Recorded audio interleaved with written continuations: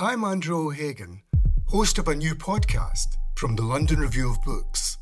It's about the bloodiest and most controversial event of the Falklands War, the sinking of the General Belgrano. Margaret Thatcher was accused of a war crime. The truth would only emerge in the pages of a private diary. This is the Belgrano Diary. Listen wherever you get your podcasts. Twice. You're listening to the London Review of Books podcast. This week we have another reading from the LRB archive. Adam Schatz, the paper's US editor, is reading his piece from February this year on the photographer and French resistance forger Adolfo Kaminsky. In the spring of 1944, a young man was stopped at a checkpoint of the Pétainiste milice outside the Saint-Germain-des-Prés metro station. According to his identity card, he was Julien Keller, age 17, a dyer, born in the département of the Creuse. The bag he was carrying contained dozens of other fake identity papers, but he was confident that the police had no idea how frightened he was, because he'd learned to affect an air of serenity. I also knew with certainty that my papers were in order, he recalled many years later. After all, I was the one who had made them. Julien Keller was the nom de guerre of Adolfo Kaminsky, who died in Paris on the 9th of January 2023 at the age of 97. It was largely thanks to him that the German-occupied zone of wartime France was flooded with false documents. The occupation authorities were on his trail, but they never suspected that the forger they were after was a teenager. He was actually 18, but claimed to be a year younger to avoid conscription into the compulsory work service. Kaminsky worked out of a laboratory on the Rue des Saints-Pères, disguised as an artist's studio. Housed in a tiny attic, it belonged to the Sixth, a secret section of the General Union of Israelites of France, an organization the Vichy regime had set up and financed with money and property confiscated from Jews. The UGIF pretended to be a humanitarian outfit, but would be instrumental in organizing the deportation of the Jewish population. The network of the Sixth set out to undermine its parent organization, resisting the occupation and forging links with various resistance groups, communists, Zionists, and supporters of Charles de Gaulle. Over the course of the war, the Sixth helped to save as many as 10,000 Jews from deportation. Only 4 people worked in the lab. The director was a man known as Loutre, Otter. Kaminsky's assistants, the Shidloff sisters, Susie and Herta, were students at the École des Beaux-Arts. This group was not the only one producing false documents, but it was unusually good at making them in large numbers. Most fake papers were made by falsifying existing documents. Kaminsky, however, had discovered a way of manufacturing new documents which, as he put it, looked as real as if they had come out of the National Printing Office. Kaminsky described the work in his memoir, A Forger's Life, published in 2009 and written with his daughter Sarah. I dreaded the technical error, the small mistake, the tiny detail that could have escaped me. The slightest second of inattention can prove fatal, and on each piece of paper depends the life or death of a human being. He brought the same rigor to the forgeries he later produced for Algerian rebels, insurgents in Latin America and Africa, anti-apartheid activists, and opponents of the dictatorships in Greece, Spain, and Portugal. As Hannah Arendt pointed out, to have the right to have rights, a person must belong to a political community, the surest proof of which is having the proper papers. Kaminsky learned this as a child. His parents were Russian Jews who met in Paris in 1916. They were forced to leave a year later when the French government ordered the expulsion of all Russian nationals suspected of communist sympathies. Kaminsky's father, Solomon, wasn't a communist, but he'd been a member of the Bund, a Jewish socialist political organization. Solomon and Anna Kaminsky moved to Buenos Aires, where they obtained citizenship and where Adolfo was born in 1925. In 1932, they were allowed to return to France. They eventually settled in Vire, a town in Normandy where Anna's younger brother, a French citizen and First World War veteran, ran a business.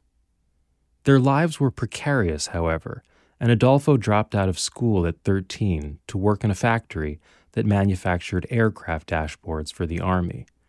After France fell to the Germans in June 1940, Jews were banned from working in the factory, but he quickly found an apprenticeship with a chemical engineer who taught him the art of dyeing. He later described his wonder on seeing that, after a piece of clothing had been dyed black, the water would become clear again, like spring water. Jews came under increasing restrictions, culminating in the imposition of the Yellow Star in 1942. The Kaminskys refused to wear it. They were Argentinian, after all.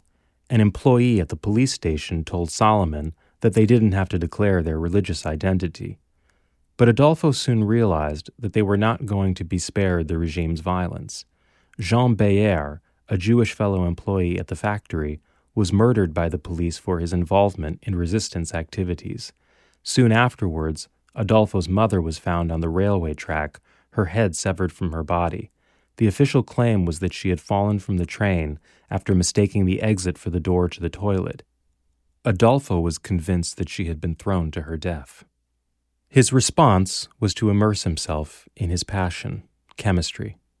He purchased his first chemistry set from the local pharmacist, Monsieur Brancourt, who became his mentor. Brancourt turned out to be an agent for de Gaulle's Deuxième Bureau, in regular contact with resistance fighters who were carrying out acts of sabotage against German convoys in Normandy. Sensing that Kaminsky wasn't content to, quote, cry over my dead without doing anything, Brancourt asked him if he would have any interest in making things that were a little more dangerous than bars of soap.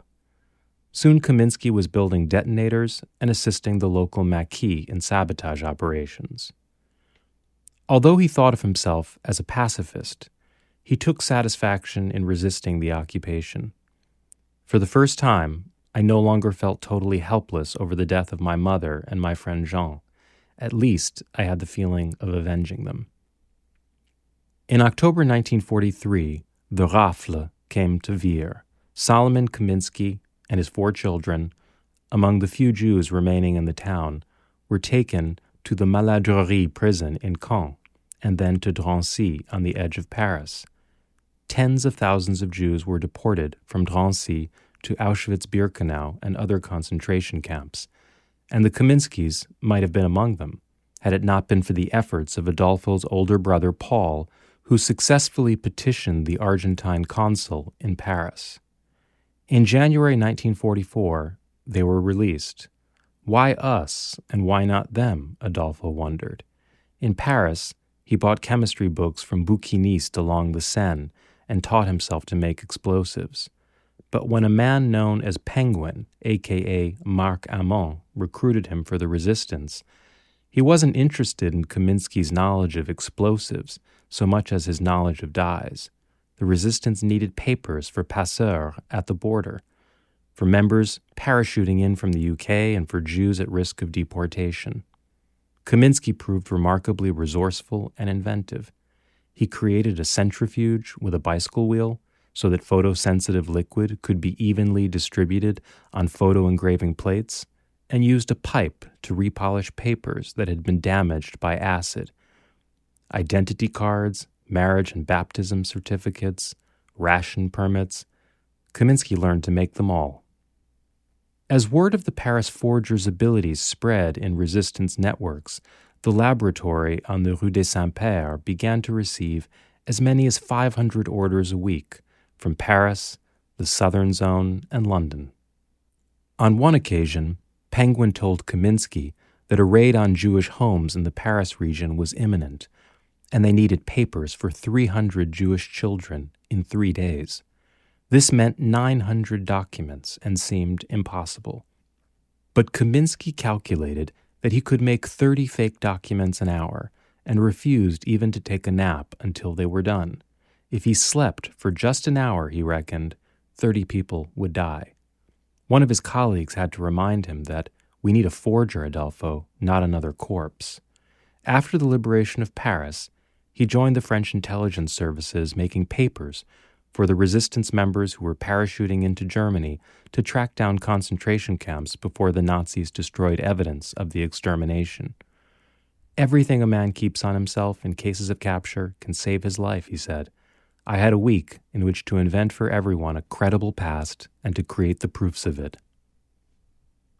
Simply to offer to make papers for someone, Kaminsky paid house calls to many Jewish families, urging them to accept his help, was to put his life in a stranger's hands. His warnings to Jews about the extermination camps were sometimes met with disbelief, even anger. In his memoir, he remembers visiting Madame Droda, a mother of 4, who insisted she had no need of false documents, since her family had been French for several generations, and in any case, all the talk of death camps was Anglo-American propaganda. Then she threatened to call the police. Over the course of the war, several of Kaminsky's colleagues were murdered by the Gestapo, including Penguin, who was caught driving 30 children to safety in Switzerland. To avoid detection, Kaminsky learned to transform myself into a shadow. But the main lesson of his activities was that he could use his talents as a chemist and dyer to save lives. Forgery wasn't just an art he'd perfected, it was a vocation and an ethics. When his superiors in French intelligence asked him to take part in the campaign to preserve French rule in Indochina, he immediately quit. The term did not yet exist at the time, he writes in his memoir, but I was deeply anti-colonialist. Instead, Kaminsky pursued other interests. He climbed to the rooftops of Paris at night, taking haunting photographs of the city asleep, and regaining his taste for life. He married a Polish Jewish woman, Janine Korngold, whose family had died in the camps. They had 2 children, Marthe and Serge. But the marriage fell apart and they divorced within a couple of years. Soon Kaminsky was drawn back to his work as a forger. He was too good to be ignored by those in need of papers. The first request came from a former resistance comrade, Pierre Mouchenik, alias Pierrot, who requested papers for Jewish displaced persons seeking to go to Palestine. Kaminsky declined at first. He did not want to become involved in illegal activities. But when Pierrot took him to Germany in January 1946 to see one of the refugee camps, he changed his mind. The men and women he met had barely survived the war and now wanted a new life in Palestine. Personally, he said in his memoirs, the place did not matter to me. I was not a Zionist, but I strongly defended the idea that each individual, particularly if he is being hunted and his life is in danger, should enjoy the right to move freely, to cross borders, to choose the destination of his exile. For the next 2 years, Kaminsky forged documents for the Haganah and its rivals in the Stern Gang, a terrorist militia led by Yitzhak Shamir, whose members included one of Kaminsky's resistance comrades, Ernest Appenzeller. In 1947, Kaminsky photographed Appenzeller and another Stern Gang member, Avner Grushoff, standing next to posters for an Edith Piaf concert. With their overcoats and intent gazes, Appenzeller and Groshoff looked like thugs in one of Jean-Pierre Melville's gangster films.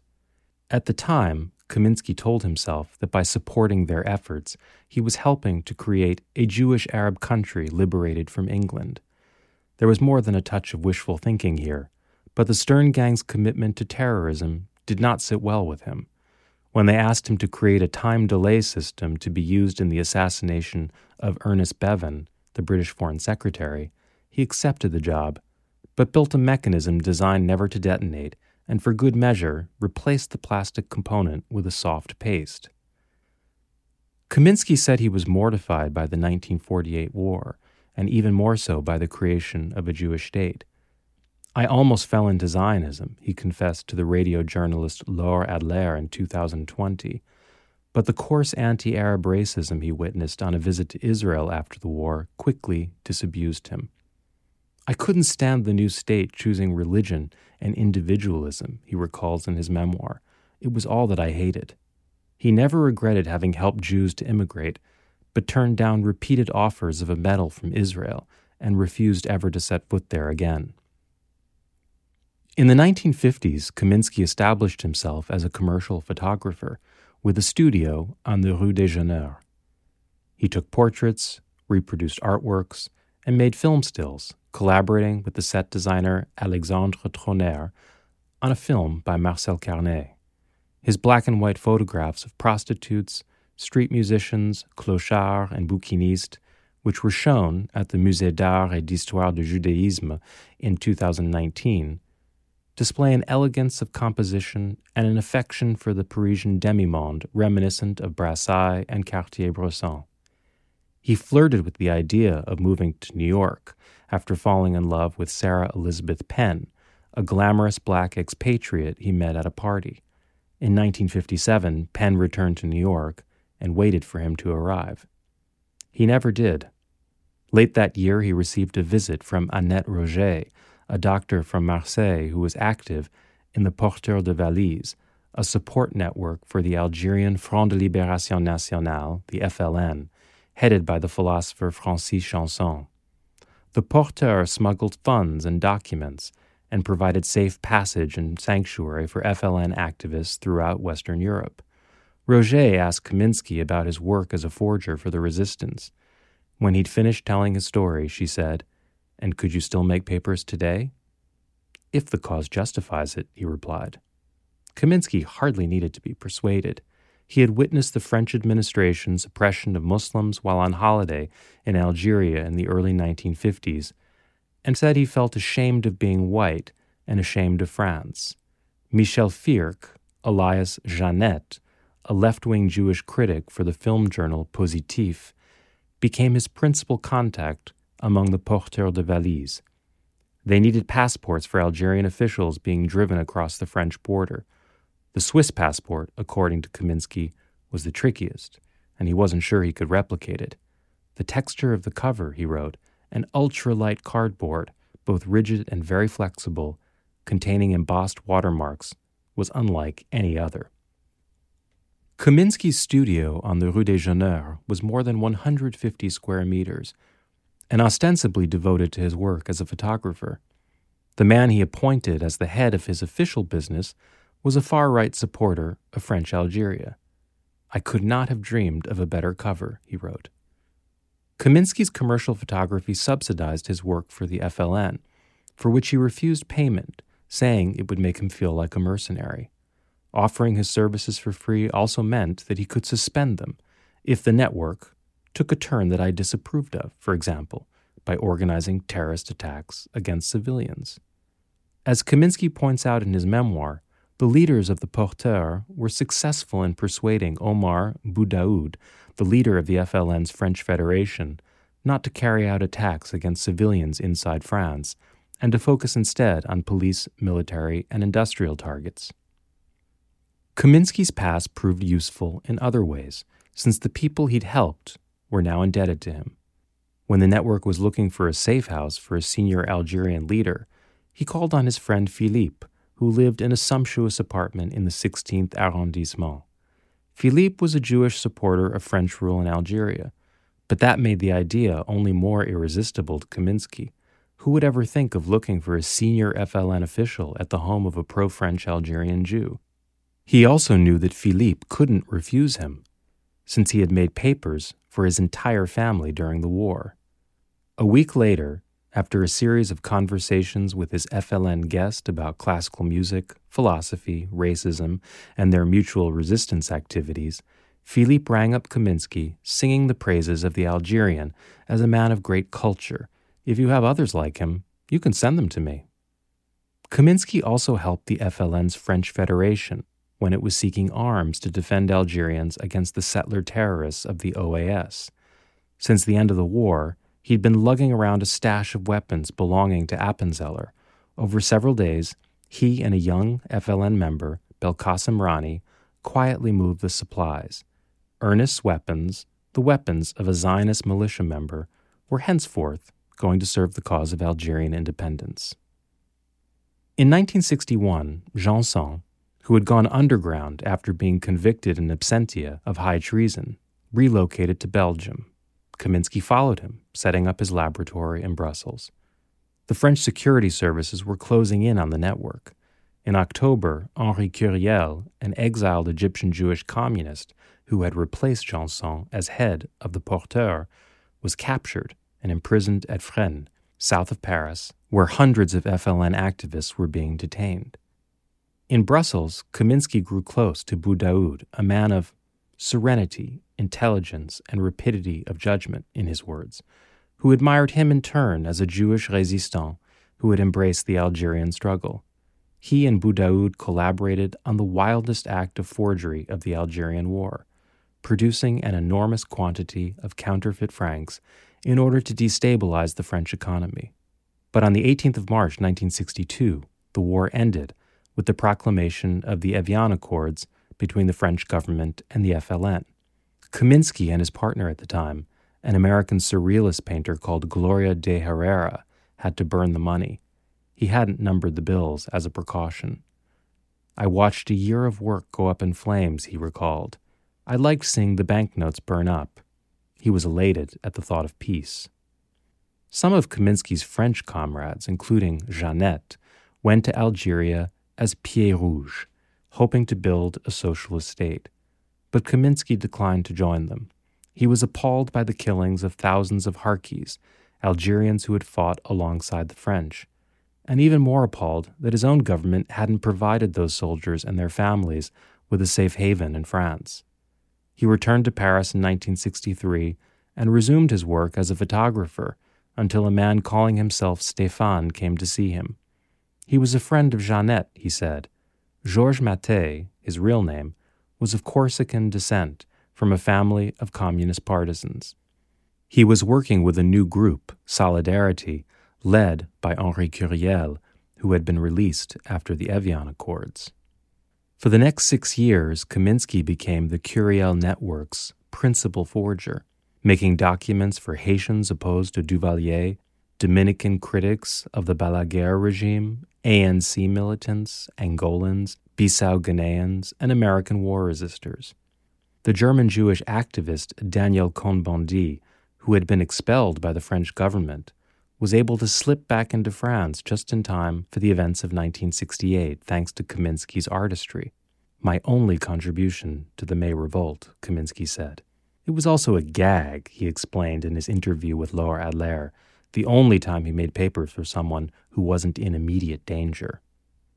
He forged passports for Mexican activists after the 1968 student massacre and for Czech dissidents after the crushing of the Prague Spring. All these rebels, with different and sometimes contradictory causes, had something in common: a Kaminsky passport. For all the meticulousness of his forgeries, his domestic life was a mess.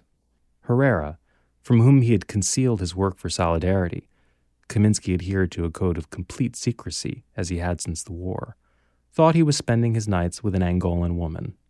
"I have never succeeded in reconciling my clandestine activities and my romantic life," he notes in his memoirs.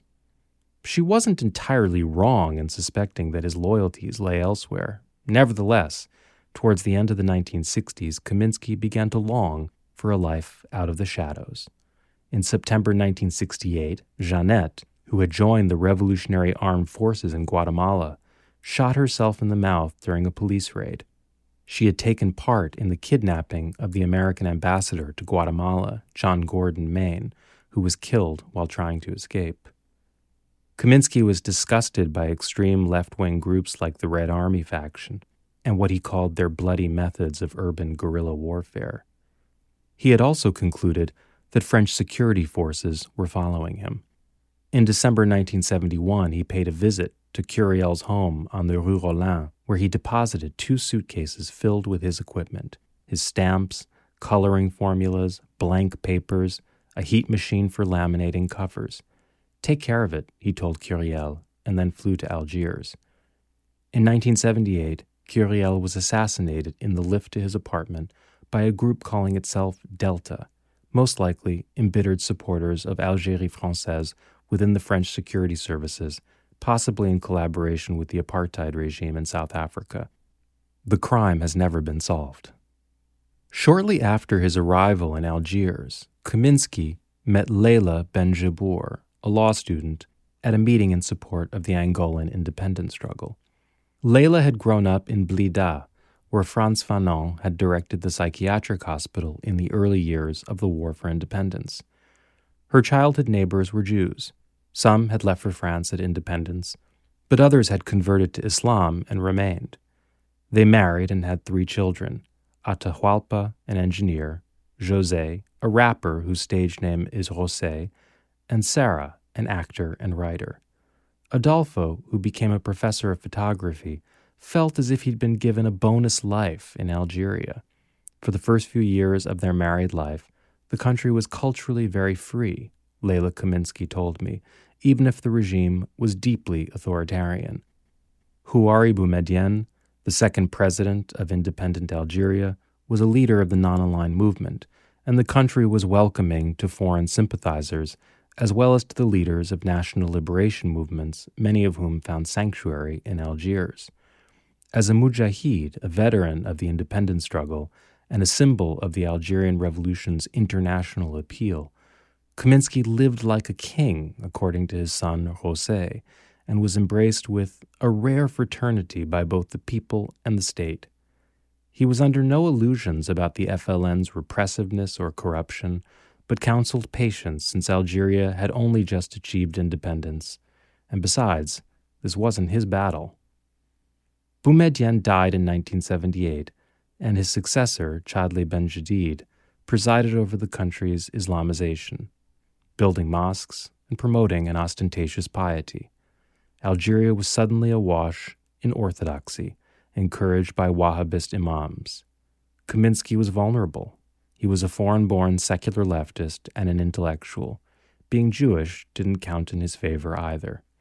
In 1981, one of his friends, a left-wing museum director, was assassinated. 3 days later, Leila was confronted at home by a group of men looking for the professor. The family immediately packed their suitcases and left Algeria, just as he'd left France a decade earlier. They settled in Thiais, in the Val-de-Marne, a southern suburb of Paris, where he found work as a counselor, helping troubled youths in the banlieue of Kremlin-Bicêtre, many of them from North African families. He also taught them photography, and he continued to take pictures, constantly, according to José. In the introduction to his memoir, Sarah writes that if the family hadn't moved to France, she might never have known about her father's resistance activities. Not that she heard it from him. He retained his habits of secrecy, hardly speaking to his children about his past, until Sarah interviewed him for Une vie de faussaire, his memoir. But his past would sometimes resurface, often despite his best efforts. Not long after his return to Paris, the far-right newspaper Minute informed its readers that an Algerian war traitor had arrived in their midst and that he was continuing to undermine France through his work with quote-unquote delinquent North African youths. The young people in Kremlin-Bicêtre read that article, José told me, and were kind enough to realize that some of their activities could sully my father's reputation. They were much more careful to protect him and not to disappoint him. While they still spent summers in Algeria, the Kaminskys made their lives in France, where, in 1992, they were naturalized as French citizens. Adolfo kept his distance from officialdom. When the ethnographer Germaine Tillion, a survivor of Ravensbrück, suggested that he be nominated for a Légion d'honneur, he refused to be considered. By the time I met Kaminsky in 2019 at the flat in the 15th arrondissement where he and Leila lived, he had lost some of his hearing. He sat in a corner, listening intently to his wife, who recounted their experiences in Algeria. But he was still very alert at 93, and just before I left, spoke to me in an audible whisper about his life as a forger. He told me that he immediately broke off ties with the Zionist movement when he realized their intention was to, quote, draw a dividing line between Arabs and Jews. He remembered warning Curiel not to conduct his activities out in the open and said that he might have met the same fate if he hadn't escaped to Algiers. I was struck by his long white beard, which seemed oddly rabbinic for someone so secular. He explained that in Drancy, with thousands of other Jews waiting to be passés au four, put in the ovens, he saw an old man with a beard who was accompanied by a young girl. The next day, the man was on the list to be deported and forced to shave his beard. He was so weak, Kaminsky told me, that he was basically already dead. He haunted me then. He still haunts me today. He grew the beard after the war as a homage. Kaminsky's work on behalf of Algerians and other oppressed groups was also, he insisted, a tribute to the victims of Nazism. My life as a forger was a long, uninterrupted resistance because, after Nazism, I continued to resist inequality, segregation, racism, injustice, fascism, and dictatorship. Kaminsky's detractors couldn't fathom why he would become entangled in distant conflicts, risking imprisonment or assassination. Some couldn't see the unbroken thread that linked his anti-colonial resistance to his anti-fascism. The New York Times obituary hailed his work in saving Jews, but glossed over his association with the FLN and other national liberation movements. I can't vouch for every cause, the Paris-based journalist Pamela Druckerman wrote rather primly in a 2016 profile. Some of the rebel groups he supported used violence. But so did the wartime resistance, and in his anti-colonial commitments, Kaminsky wasn't deviating from his past, but honoring it. Armed with paper and dyes, he fought, in his words, a reality that is too painful to observe or suffer without doing anything, using the only weapons at my disposal. No one from the French government attended his burial at Père Lachaise. It was left to the Algerian ambassador to France to place a bunch of flowers at his grave. The LRB podcast is produced by Anthony Wilkes and Zoe Kilbourne. Next week, John Lanchester will be on to discuss his piece in the current issue of the paper, just out, on bad data and other fake numbers.